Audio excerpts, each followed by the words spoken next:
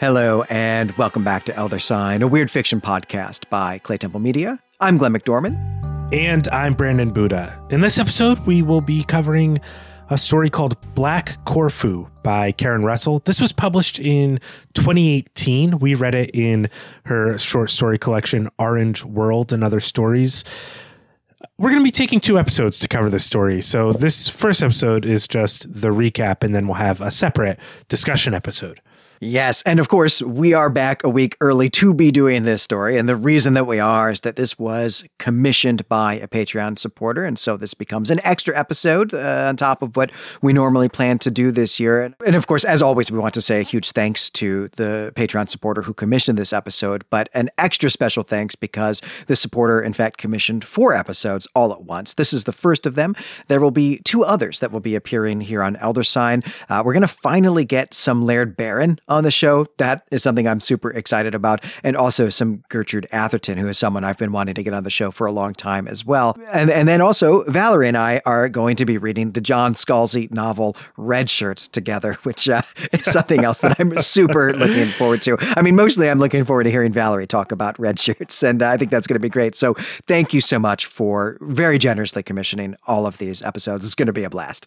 Yeah, we appreciate it so much. As we always say, this gives us an opportunity to cover stuff that we maybe otherwise wouldn't normally cover, though I've been wanting to do Karen Russell on this show for a long time. So I am extremely grateful to our Patreon supporter who commissioned this episode.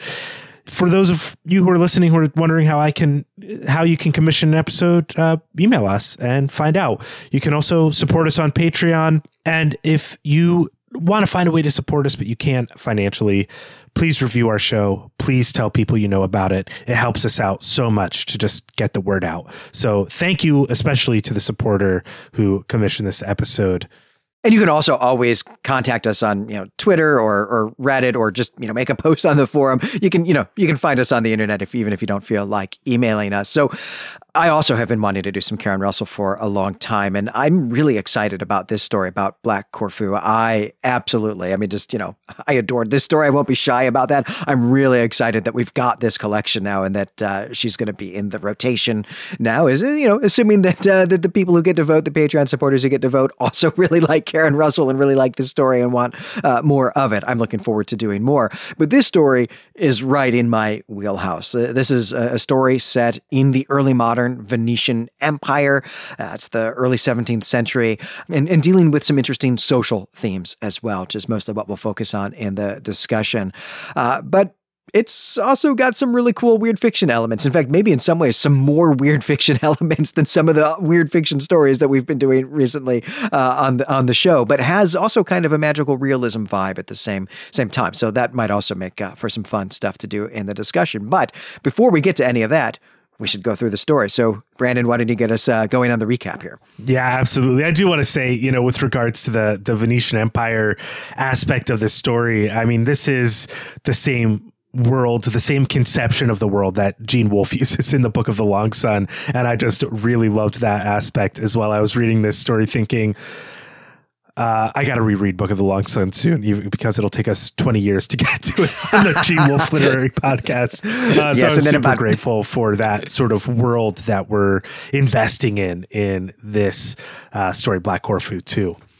Well, as you said, Glenn, this story takes place in 1620 in Croatia, and its protagonist is a doctor, and the story's told in a fairly close third-person perspective, though there's some omniscience leaking through the gaps, as we'll see.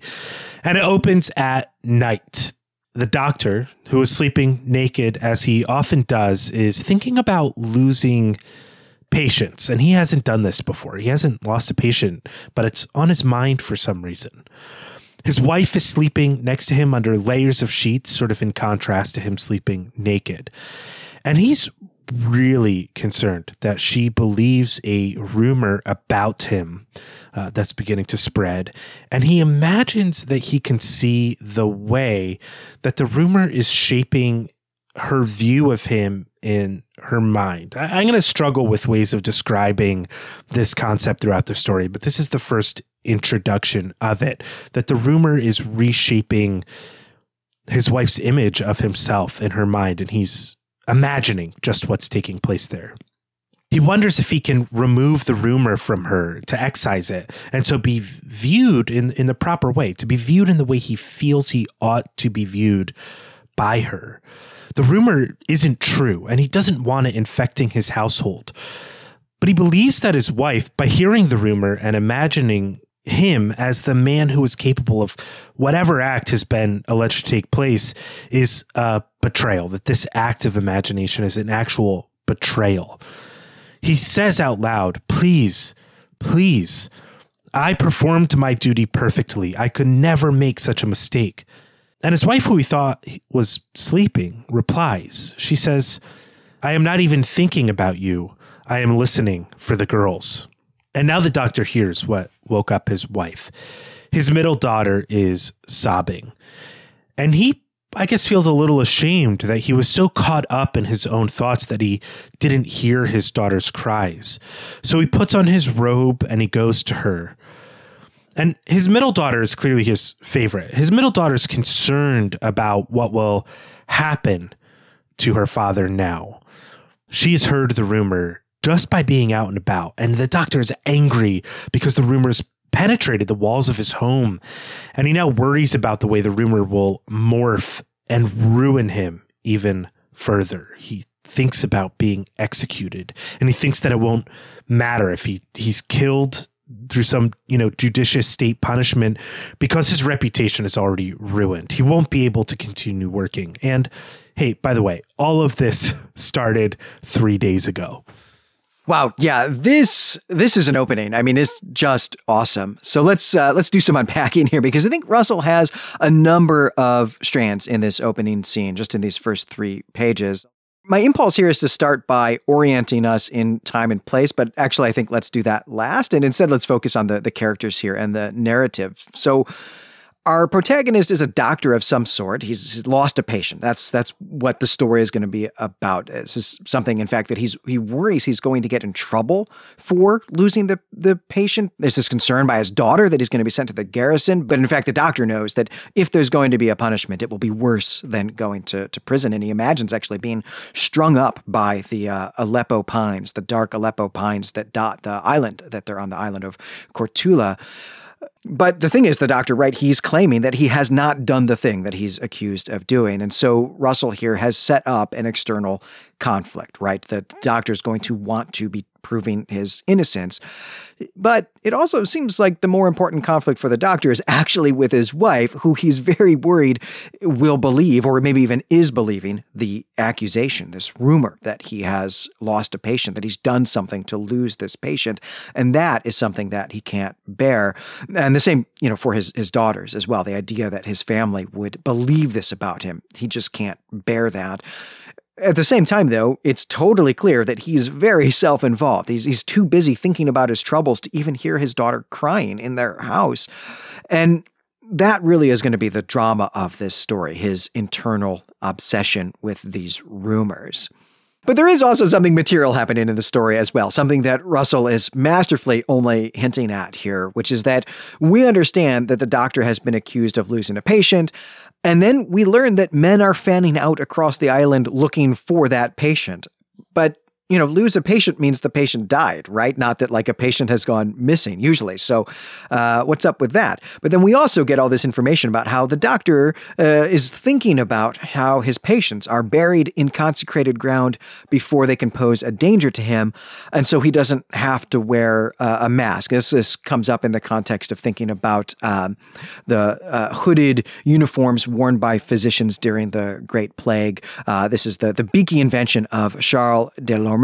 As Russell puts it here, this is the real famous bubonic plague doctor outfit. It's like actually a pretty great Halloween costume. Everybody knows what this is. In fact, this has been on my mind lately because I'm teaching the Black Death this semester, and all my students, of course, think that this is from the Black Death. It's not. I'll talk maybe a little more precisely about that later. But Russell is invoking this image here. So these things, all these things, are really just hints. They're an interesting contrast, right? This is the weird element of this story. Russell's using this image of the famous plague doctor costume with this beaked mask to get an image of weird early modern doctoring in our minds. This is just expertly done. I will say that what is not expertly done here is that her dates are all messed up. It's not going to be of any consequence, but it really confused me at first and took me out of this story, at least momentarily. It's a beautiful story, so it was not hard to get back into it. But we know from the heading that we're in 1620, but then she invokes this costume and attributes its invention as a response to the Great Plague of 1529. That's what she says here. But the thing is that she actually means the Great Plague of 1629. This was a massive outbreak of plague in northern Italy, including Venice. It was probably the biggest outbreak of bubonic plague since the Black Death in the late 1340s. And it's that plague that saw the invention of this famous costume. But that happened 9 years after this story is set, not 100 years before. As I said, doesn't matter. And if I weren't teaching about plagues this semester, I might not really have noticed, but I did want to comment on it here. And really thinking about dates, right, that can bring us around to situating us in time and place. I'm going to talk more about this in the discussion, but we are on the island of Korčula in the Adriatic. This is largely populated by Croatian speakers, but for most of early modernity, it was part of the Republic of Venice, which is going to matter a little bit to our story, though it will matter more in the discussion, I think. But one more thing to say about this is just that the name of the story can be confusing because Corfu is also an island that belonged to Venice at this time, though that is a Greek-speaking place, and it is not the same place as the island where this story is set. But Korčula is also called Black Corfu because, in fact, Korčula is the Greek name for Corfu.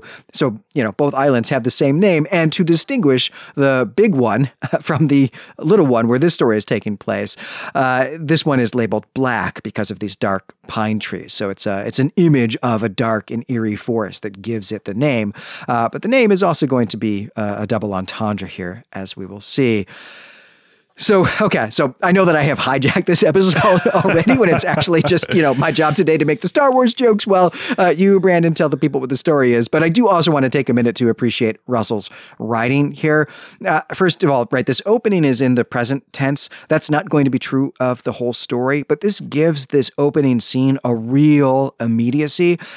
And I also just want to read a descriptive line from this first page. I think, it would be real easy, actually, just to want to read this entire story into the microphone because it is so beautiful. The just prose is so gorgeous. I'm going to, limit myself, but here is one I want to do at this top of the show. Now, here's what Russell writes. Their room pulses with the moon. He can almost hear the purr of the rumor, yawning awake inside of her, stretching and extending itself. And I mean, just, what an image. What a great use of pulse and purr here. I mean, and also just great alliteration there with those words, the sound of that. And what a great way to introduce rumor, which is going to be a motif of this story. It's just absolutely awesome. And it's just breathtakingly brilliant. But I have been yammering for too long, for what amounts to just 2.5 pages. I'm getting in the way of us actually learning what the rumor is even about. So I'm going to step aside and let us get back to it. Yeah, I mean, you referenced what turned out to be my core struggle in trying to recap this story was I thought this is one we should just read on air. Just read it, have an hour and a half episode or so of us just reading this story, and then we can talk about it. Of course, we don't have the rights to it, but it is so beautifully written. I mean, the prose here is astonishingly good. But you're right. Back to the story. We're going to learn more about the doctor here. He is not a typical surgeon or even really a typical medical professional. His status on the island has him practicing his trade in, what Karen Russell calls Neolithic caves beneath the city. And he once had high hopes of healing people. He wanted to help children walk again. But now he hobbles children. And once in a while, all he can do is laugh hysterically at the big yawning gap between what he thought his life was going to be, what he wanted, and what he became instead. And this sort of laughter, this hysterical outbreak, frightens his family. The doctor is known as the posthumous surgeon of Korčula Island. After he dies, we learn he will be revered, or at least he hopes he will be. And while he was working, we further learn, no Vukodlak was sighted. You see, on these islands off the coast of Dalmatia, the dead walk after their death. And the doctor's job is to ensure that the dead cannot rise again. He has a perfect record. The island the doctor lives on, we've mentioned this, it's called Korčula, and the Greeks called it, as you already mentioned, Glenn, spoiler alert, the Black Corfu, and this is when they settled it in the 6th century BC. It has changed hands over time, and the doctor was born during the longest period of Venetian rule over Korčula. His family were slaves, and his grandfather escaped from a galley of a ship to Black Corfu, and the doctor himself is black. His mother was black, and blacks are the lowest caste on the island. And his mother raised him not to lash out against the injustice of their station, a lesson that he really didn't understand or realize. He didn't understand how she could not respond to the constant slights and injustice that he experienced growing up, until he had children himself and found the necessity of being a good example of living with dignity, of not lashing out against these things. But he had always dreamed of becoming a doctor, and he hoped to be one who could practice out in the open. But alas, his skin color and his station kept him in the caves. All of this is clearly backstory, and we're still leading up to 3 days ago, which doesn't have kind of a hard and bright line where we cross over into the mention where 3 days ago this rumor started. But clearly we're getting backstory here. So we're still leading up to that time when the rumor that destroyed the doctor's reputation began. Right. We're still not very far into this story at all. And again, I've got a lot to say about the backstory that's just been set up for us. Probably I'll end up being quiet for all of the third act. I don't know. We'll see. Maybe that can be a fun drinking game for listeners. But yeah, Russell's got 3 things going on in this section. Narratively, as you said, Brandon, this is the backstory. It's the backstory that sets up the character arc for us and also does orient us in time and place. I probably didn't need to do that in my last comment. I kind of forgot that she did that here at this point in the story with much better prose than I had. But the big thing that we learn here is that our protagonist, the doctor, is black, and that he is held outside of society because of that. The story here is that he's the grandson of an African slave who had been on a Portuguese vessel, but escaped to Korčula, where the law required that he be given asylum so long as he paid an annual fee to the government. Now, I have no idea if that was the law on Korčula in the 17th century, but Russell does claim here that the slave trade was outlawed in the Venetian Empire since the 10th century. By the way, I guess I should just say here that today, Venice is mostly just a tourist destination, and actually maybe not for long, but from about 1200 until 1700, Venice had an empire in the Adriatic and also the Eastern Mediterranean. Venice controlled almost all of the islands, including Cyprus. It does start to lose those islands to the Ottoman Empire in the 16th century. That's the backdrop for the Shakespeare play Othello. We'll be talking more about that in the discussion. And part of how Venice gained an empire was through the slave trade. So Russell's claim here in this story is just totally false. It's actually totally bonkers. I didn't really understand where that was coming from at all, like where she could have gotten that information. Because, in fact, the complete opposite is true. Venice was the hub of the medieval slave trade. It is true, though, that they did not sell Christian slaves to non-Christians. That was an important part of the slave trade. But yeah, Venice was hugely important for slavery. They were not opposed to slavery in any way. So that's my small rant here about something she's gotten wrong about the historical details. Really, I think that's the last bad history rant that I'm going to have here in the episode. So we'll move on from it. I mean, I take no joy in criticizing this gorgeous story on these lines, but hey, this is my day job, so it stands out to me. But the point of all of this really is to set up that this is a story about racism and about how the doctor's blackness means that he can't be a real doctor. He can't help sick people, but instead has to work underground to prevent dead people from becoming zombies, because zombies are a problem here on this island. I say zombie, but that's not quite right. The Serbo-Croat, or just maybe we'll say Croatian word, vuklak here translates more literally to werewolf. And it's part of a folklore that's common in the Balkan Peninsula about undead people who like to eat other people, like living people, I mean.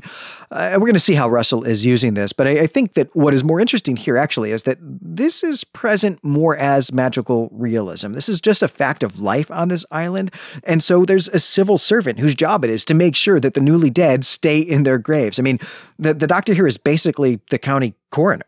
Yeah, exactly. And I just want to point out here, and we're going to get more into what exactly the doctor does, but this story really proves the old adage, don't go to fantasy stories to learn facts about history.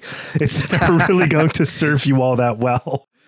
Well, recently, a new student has arrived on the island, and it's a student for the doctor, the doctor of this story. And the doctor's taken this student to his surgical theater in the cave.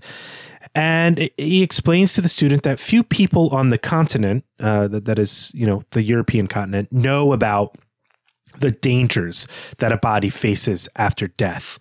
But this is when a body is most defenseless.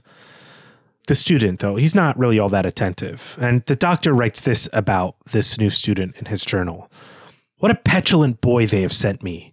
Mere fear of the outbreak infects him, and he counts himself foremost among its victims. How terrible for you to have your mind occupied by the suffering of others. So this doctor also has no respect for the boy. And the boy had come from Lestovo, where there has been a recent outbreak of these vukodlaci. It was a terrifying ordeal. Surgeries were performed in the open. There were mass exhumation of graves. I mean, this is like, you got to open the sewer to see how the city works. People do not like to be aware of the real nuts and bolts of how things function. They just want to continue to float on the surface. And this outbreak clearly was a major cultural moment for Lestovo. And part of the problem was that the only posthumous surgeon in Lestovo was old and half blind. So the student, his name is Jure Damasto, had been sent to the doctor in order to learn the trade and then ostensibly return back to Lestovo and become the new posthumous surgeon there. But the doctor is almost offended by this student. He suspects that he may be an illegitimate aristocratic heir and that he'll be a failure at this trade. Jure himself admits that he'd hoped for a different life. And hey, this is also his first time being in a cave.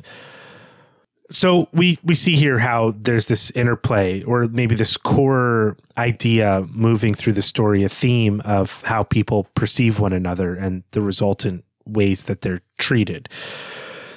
But all that's, thematic. What's important is that tonight they have a patient, well, really several patients, but this patient is a woman with red hair. So just what is it that a posthumous surgeon does? Well, as any person who dies may become a vukodlak after death, the posthumous surgeon ensures that they cannot walk. They can't leave their coffin. So he severs the hamstrings. The vukodlak is not a person. They don't have a soul. So the doctor does no harm to the person that you just loved and buried. Rather, it's more like he's clipping the wings of a bird. And tonight he will clip the wings of the woman with red hair and others. And he's trying to instruct Jure in the practice here. But Jure is easily distracted and he wanders around the cave and he doesn't pay close attention to the work that the doctor is performing. We also learn now that it's not just people who can become undead. This can happen to animals too. And when the doctor was a child, he loved tending to injured animals. He really just wanted to help everyone and everything. He wanted everything to be better, but he could never escape the contingencies of his body, his skin color, and his station. So he's been trapped in the caves while the real doctors healed the living above him. But he did receive help from one of those doctors, a Jesuit, who trained our doctor, the posthumous surgeon, in his trade, and helped him to realize how their work does help the living. It treats their fears. So the doctor performs his nightly tasks, and the next day, after they perform the surgery on the red-haired woman, who's a young countess, as it happens, Jure returns to the cave/surgical theater, bleary-eyed and unfocused. He complains to the doctor of howling in the night, and the doctor tells him that it's just jackals. But the season is wrong for jackals. It's something's doing this, but what it is doesn't matter because Yurie's just a mess. He hasn't learned anything yesterday, and he's entitled attitude about how he's got the wrong job or vocation is getting the better of him, and he's untrainable. I mean, he's a bad employee, basically. Furthermore, the doctor can tell just by looking at him that Yurie thinks the doctor's mistreating him, and it's clear to the doctor that Yurie hates him. But the doctor can understand this. He carries his own resentment about his position on the island. The imagery in this story is just awesome. I mean, these zombie birds are great, but these scenes here in the flashbacks are about the doctor's youth and how that compares with the young man who has been sent to him to be his student. I say compare, but contrast really is probably what I should say, because the doctor was a prodigy. I mean, that's clear. And even though he could not be a doctor to the living, one of the two doctors on the island trained him to be a doctor to the dead. Of course, I love the idea of this aging Jesuit secretly fighting the undead and then training the smart kid from the wrong side of the tracks to take his place. It's a great twist on a classic, I mean, right? It's also the exact plot of The Karate Kid, I guess, right. And other stories, but it's such a contrast to this young aristocrat from Listovo who does not want to be there and seems to have some difficulty paying attention, maybe because he doesn't actually want to be there. But we also have to wonder if the doctor is really giving him a fair chance, because his rage against the machine might be clouding his perceptions here. And we should say maybe a little bit more about Yurie de Mosto, the young boy who's been sent to him. You said, Brandon, that the doctor suspects he might be illegitimate, but I don't think that's quite right. Yurie de Mosto is an aristocrat from this island of Listovo. All of this is taking place on these islands that are, just like half a mile apart from each other. Like you could swim the distance, but they're all off the coast and they have their sort of self-contained societies and, self-contained governments that have independent relationships with the seat of empire in Venice. And what Russell sets up here is that Listovo is run by 13 families of elites and has been for a really long time. Yurie's from one of them. But the thing is that when the narrator looks at Yurie, he sees traces of Black ancestry. I don't think that that's meant to indicate that maybe he's the son of a prostitute or a slave or something like that. I think this is simply, and in fact, I think Russell points this out, right? Has the doctor thinking about swirling genetics and how generations can go by before traits will manifest. And so I think that this is just really meant to be about generations and generations ago. Somewhere back generations ago is a Black ancestor. And the contrast here, right, or the point of this is that even though Yurie has the same thing he has, some Black ancestry, right, because we know that the doctor's ancestry is not entirely Black, that his grandmother and his father, at least, were white Croatian-speaking people here on the island, that the same is true of Yurie, but because Yurie is from the upper class, because he's from the aristocracy, he has more opportunities than the doctor. He has opportunities the doctor can't possibly have. He can be welcomed into society in ways that the doctor can't. That's something we'll take up in the discussion, but I think I wanted to make clear that that's what was going on there, that I don't think it's about sort of legitimacy or not. Yeah, I think that's absolutely right. A right clarification. I probably took a shortcut there in the recap because it's a really long recap in a way to evoke like his background being a question mark in this society, which is about race, not about whether or not he can inherit from his family. So I'm really grateful you clarified that. Right, and one other thing I should actually add to that is that the doctor says something about this to Yurie. He says, with a face like that, and Yurie doesn't know what he's talking about. And of course, what we're supposed to take from that is that although the doctor very clearly feels his Blackness is his chief identity, it's the thing that people see when they look at him, Yurie has never experienced this, because what people see when they look at him is not his skin color or his race, it's his class identity. It's his wealth and his position in society, or maybe the wealth and position of his father in society. Yeah, both of these characters have real chips on their shoulder. They're kind of temperamentally more similar, I think, than they are different. Absolutely. That's, I think, something we need to be keeping in mind as we go here. And, I really want to I want to circle back to the thing I started with, which is just that, although this is a third person narrative at this point. It is a tightly focused. And so we are getting things from the doctor's perspective, and we are going to be questioning. We need to be questioning the veracity of that perspective and the veracity of the narrative that we're getting here. Is this really, the way that Yuri is? Is he really this bad of a student? Those are some questions that we'll come back to. Before we get back to the recap, I know I'm really hijacking this recap episode here. I just want to talk about the great world building in these sections. We learned some just cool stuff here, right? We learned that undeadness, I'm just going to call it that. We learned that undeadness is a problem on these Adriatic islands, but not so much on the mainland. But we also learned that it is akin to a contagion. There can be outbreaks of this. We are never going to learn what the mechanism of transmission is, or really like how many patients the doctor receives in a week or a month. But we do also learn that the doctors have to do their work at night, and maybe even specifically under moonlight, maybe even under a full moon. That's the imagery that we get anyway. And that's really interesting because this is the opposite of standard horror, vampire, and werewolf lore where, daylight is your friend. So that's a really cool twist there. And also, I just have to say, I love this cave. There's a sense of something numinous about it. And it also, to my mind anyway, recalls the cave of the resurrection in the Gospels. I love this cave imagery as well. I mean, it reminds me of the kind of grotto in the Count of Monte Cristo where he finds all of the treasure. I mean, it's just rich with these, literary evocations. And I think Russell's just such a fantastic writer. Well, that evening, after Yuri comes in the morning and complains about jackals or howling, some men come to the doctor's house and Yuri is with them. They accuse him of making a mistake. The red-haired girl is the daughter of Peter Nikonitich. He's a count, obviously, and she has been spotted in the woods behind the cemetery. The boy has seen her and has accused the doctor of incorrectly performing the procedure.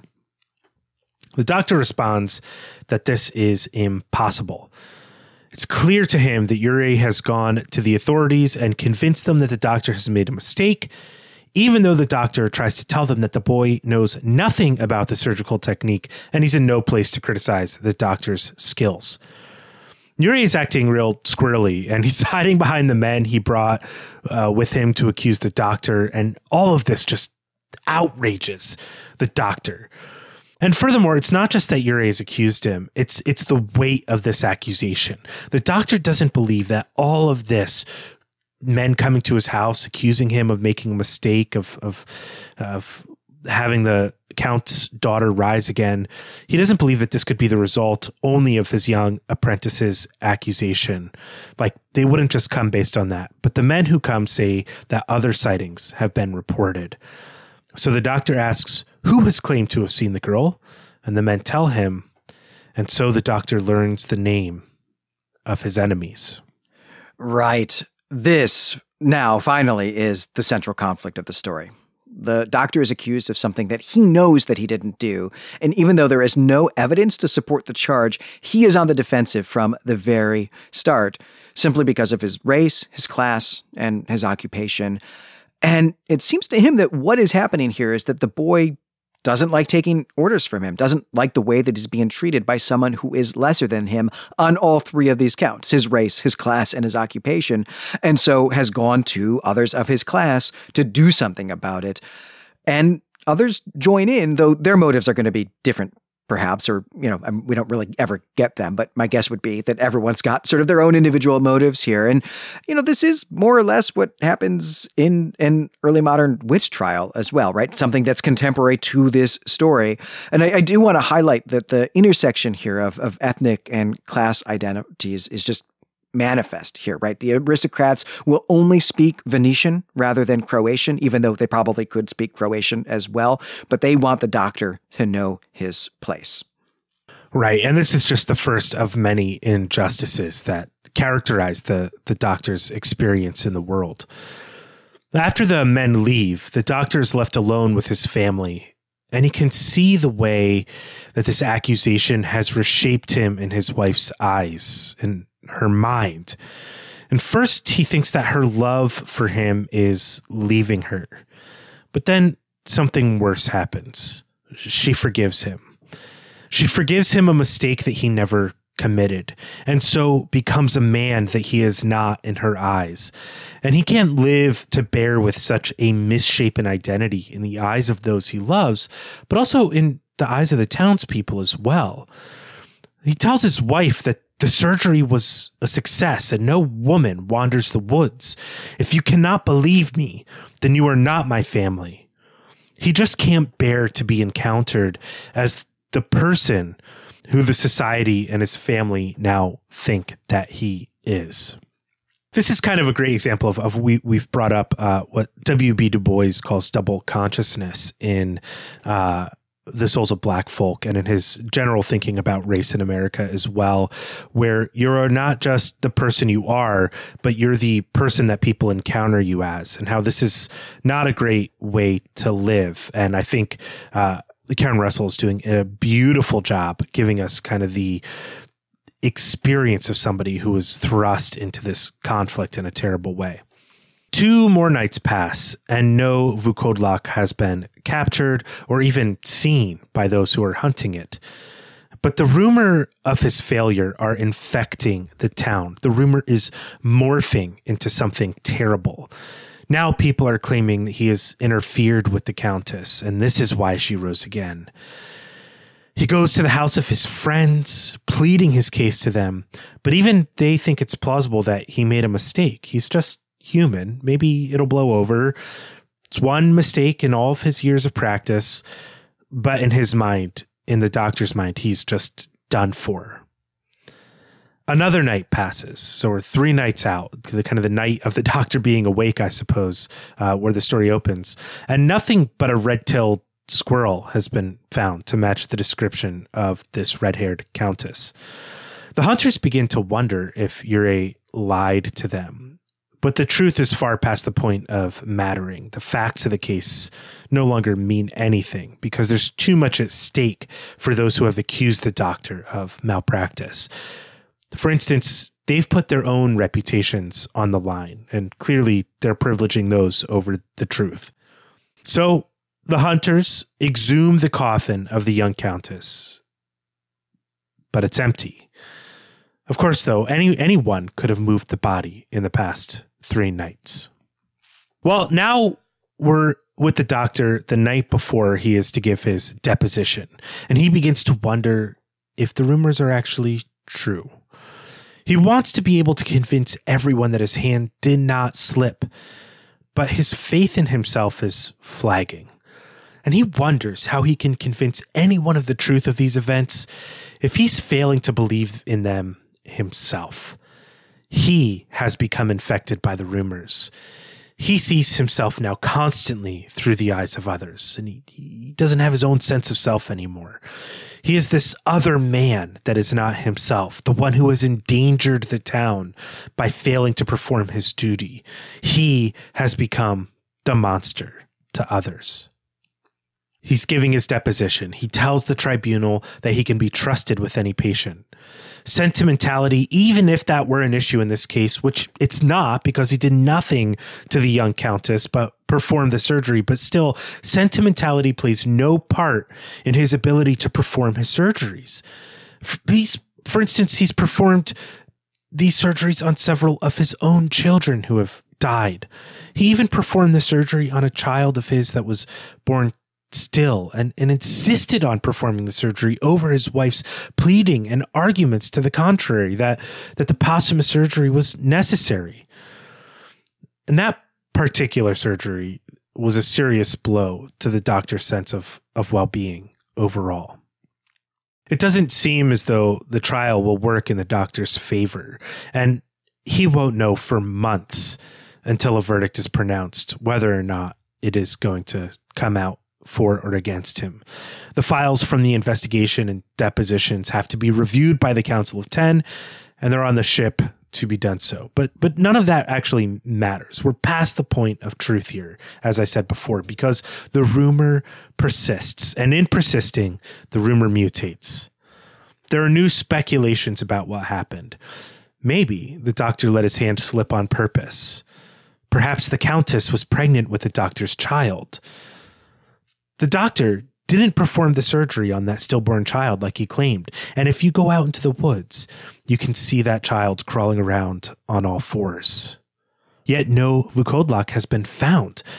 Ure continues to feed the flames of this rumor as well. He tells investigators that now he remembers more, that the doctor was in love with the young countess, that he did things to her body and let her return undead so that their love affair could continue. And these rumors sicken the doctor. His wife is heartbroken to hear them, but she continues to forgive the doctor. And by forgiving him, in the doctor's mind, she's admitting that she believes the rumors on some level. Yeah, and this belief from his wife is really what's destroying him. And, we aren't there yet, but all of this business about, the trial, the deposition, these charges, the investigation, I mean, it's a Kafkaesque nightmare, right? I mean, there's nothing the doctor can do in the face of the state here. There's nothing he can do in the face of this bureaucracy. They're just going to endlessly investigate, endlessly interview until there is just nothing left, right? The state exists to do something, and so it has to do something, even if there isn't actually anything to do, because there doesn't seem to actually be a zombie walking around on the island, right? But the doctor is totally powerless against this because he can't prove a negative, right? We can't prove negatives, and this is destroying him, right? This is crushing him. I also want to go back to thinking about the doctor's children who have died. I mean, this is pre-modernity, so children die as a matter of course, and especially poor children or children who are not from the elite are going to die at a higher rate than elite children will. And we actually skipped over just a real brief section as just kind of a flashback in which the doctor and his middle daughter encounter, it's the wintertime, they encounter a funeral for one of the elite children who's died from pneumonia. And this is a really big procession through the town that dominates the island, the one big town on the island. And the daughter asks why this child is getting all this attention, getting this big parade, essentially, when this has never happened for any of her siblings who have died. And of course, this is about class and about race, right? And in the account of this, the doctor's rage, which I would describe as cool yet seething, right? It's a rage at the injustice of his society. I mean, it just leaps off the page here because it is an injustice that demeans and even dehumanizes him despite his aptitudes. And it's an injustice that has taken the life of his child, right? It's pretty clear that he considers at least that his children would not have died of the things that killed them if they had been born to wealth or just not born in poverty and squalor, which is his station in life. But then, of course, also, his society doesn't even recognize that his child ever existed, right? His child didn't get a funeral like this. And he has rage at this.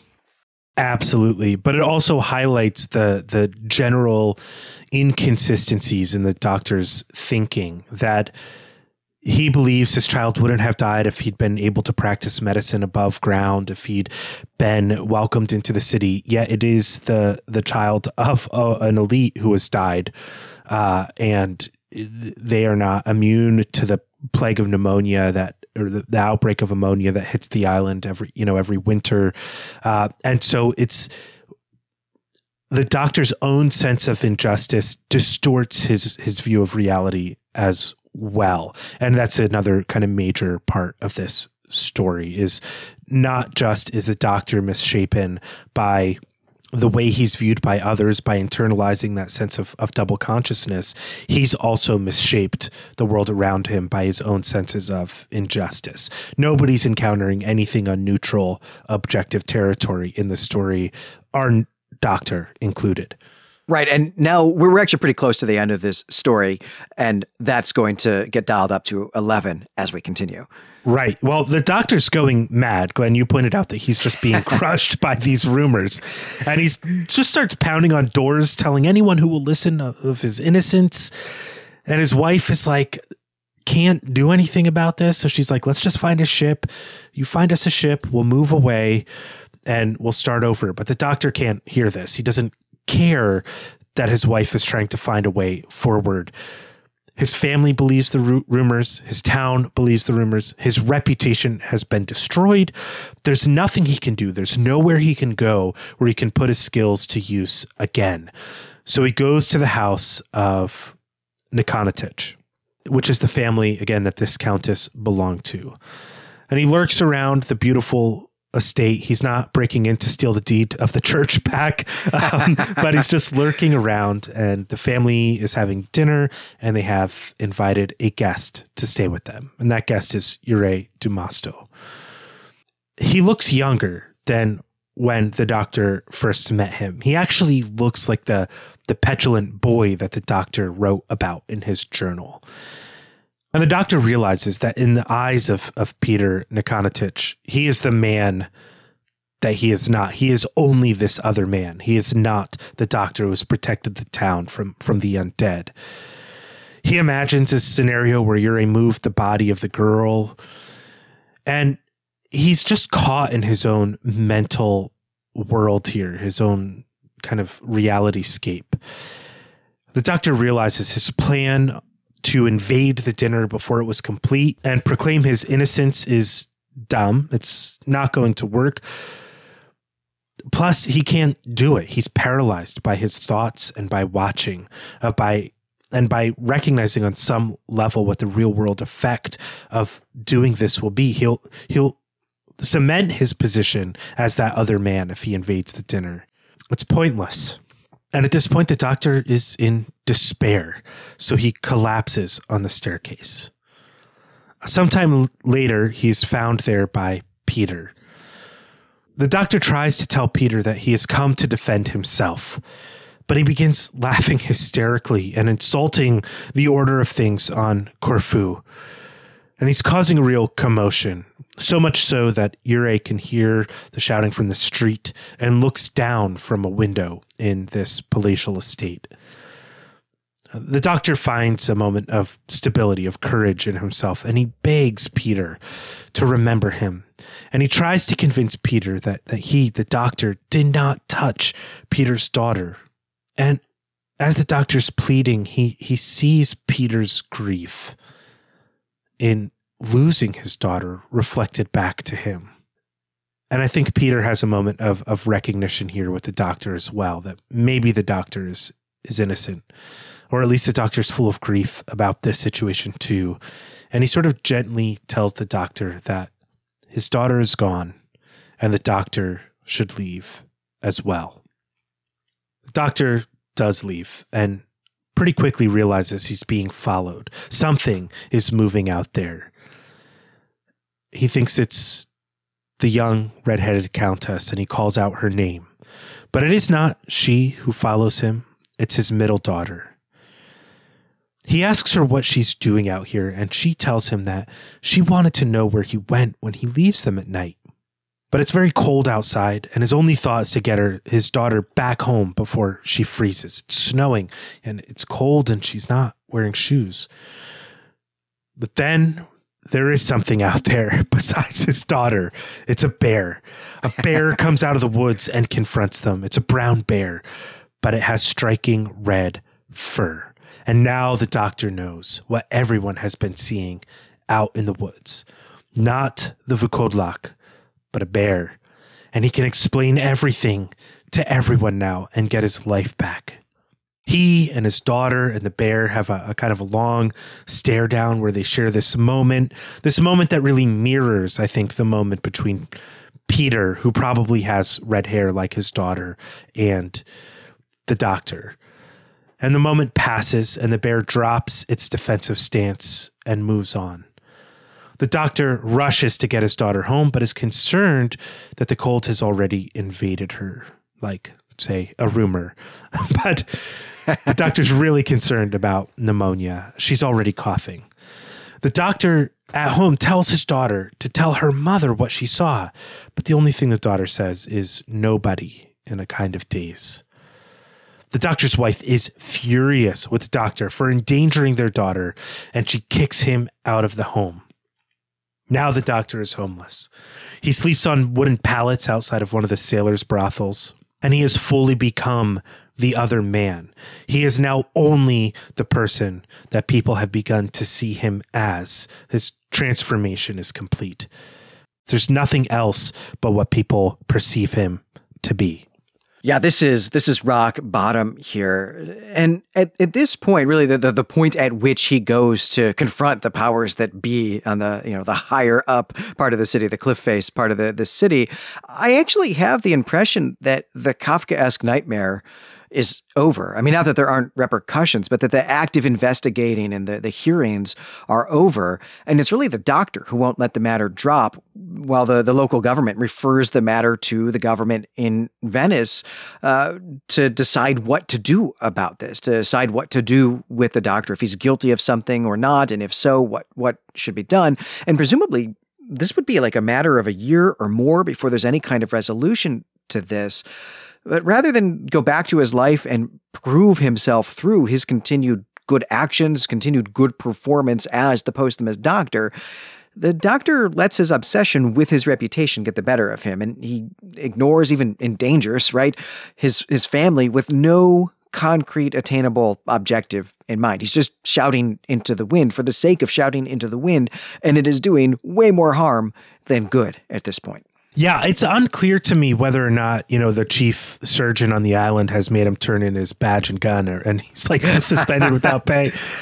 That's like not really clear to me how much of his unwillingness to go back to work is the result of some sort of like suspension and he has to wait for the matter to be put to rest, or if it's all self-inflicted. I suspect it's a combination of the both, because people on this island will need him to continue to do the work. And I'm sure after the first rising of a Vukodlak without him there on suspension to perform the work, they'll call him back and kind of put a rest to this. But he's certainly making his own mess on some levels.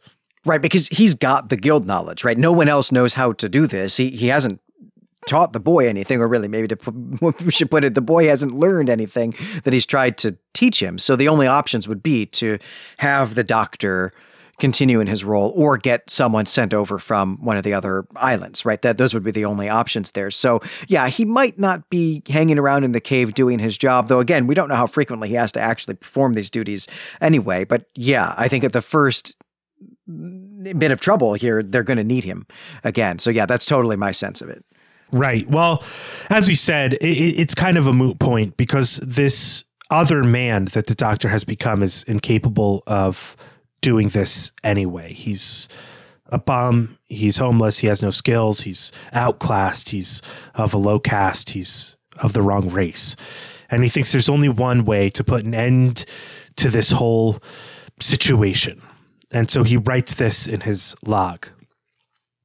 All believe me not only a failed surgeon, but a corrupter of bodies. Even in my wife's embrace, I have begun to imagine my death. It is a dreadful rehearsal. My hands end my life again and again. I see my body lamed in its coffin, removed to a realm beyond all suspicion. Yet I am coming to see that this plan is the only means by which I can exonerate myself of those charges brought against me. With a steady hand, I will complete this surgery perfectly while still alive. This will mark the first and only surgery I perform on a living body. After hobbling myself, I will cut my throat. Thus will I prove to everyone on Kortula Island that emotion could never have stayed my hand or vitiated my efforts on behalf of the dead. Meantime, my wife is suffering, my daughters. The rumor continues to assail us from within, changing the contents of our minds. And so the doctor does what he intended to do, what he planned to do here in his journal entry. A second file is sent along to the Council of 10, and it turns out that this case has never been, nor will ever be, resolved. We can examine the documentary evidence ourselves if we wish now, but this case has been merely abandoned. But we get a postscript here. Something comes whistling out of the cave. It's of Vukodlak. It's the doctor who died in winter and emerged from the cave in a new season. He can smell the air. He has the hobbling scars on the back of his legs where he failed to hamstring himself before he slit his own throat. Perhaps the doctor admits to himself, I made a mistake. And this, to me, is a hilarious ending that really undermines everything we knew about the Vukodlak, about being undead, about everything that came before. And it's a marvelous capper to the story. Yeah, it's really dark. It's a real bit of dark comedy here. I mean, I love also how this closes out with the fiction that Karen Russell has encountered these legal documents in the Venetian archives and has simply recounted the story for us. That's a great device. It's a device that I love especially. I don't know if I wish that it had shown up at the beginning or not. I think that's the way Gene Wolfe would have written this story, but I think it works just fine without that. In fact, it may even work better without that. But yeah, this all ends in suicide and then the resurrection as a zombie, still with much of his mind intact. At least I think that he's still got much of his mind intact. That's how I read it. Maybe that's something we can take up in the discussion episode as well. I think he's got a deeper or more clear presence of mind than he has throughout this places where we encountered him in this story. Well, on that note, that's going to do it for this episode. I'm Brandon Buddha. And I'm Glenn McDorman. As always, you can find us and our other creative projects at claytemplemedia.com. As we said at the top of the show, if you'd like to commission an episode of your own, you can do that by visiting the website, contact us via email or Twitter or Reddit. If you're a Patreon supporter, you get a discount on these episodes, of course, and even free episodes at some levels. And Patreon's a great place to send us a message about commissioning an episode as well. I mean, we love doing these commissioned episodes. So if you've got something you'd like to hear us talk about, we do hope that you'll do it. We hope you'll take us up on this. If you're not already supporting us on Patreon, please consider doing so. You can check us out at patreon.com/claytemplemedia. And if you're listening to us and you haven't reviewed us yet on the service you're listening to us on, please consider doing so. It helps a lot to get the word out. Also, hey, tell your friends about us. We'd love to have more listeners. In the meanwhile, you can head over to the Clay Temple forums or our subreddit, which is Clay Temple Media, and let us know what you thought of the recap of Black Corfu. Let us know what we got right, what we got wrong, and we'll see you next time in our discussion. Yeah, we'll be back in really just a few days with that discussion episode, which I'm super looking forward to. There is a lot to talk about with this amazing story. So until then, we greet you and say farewell.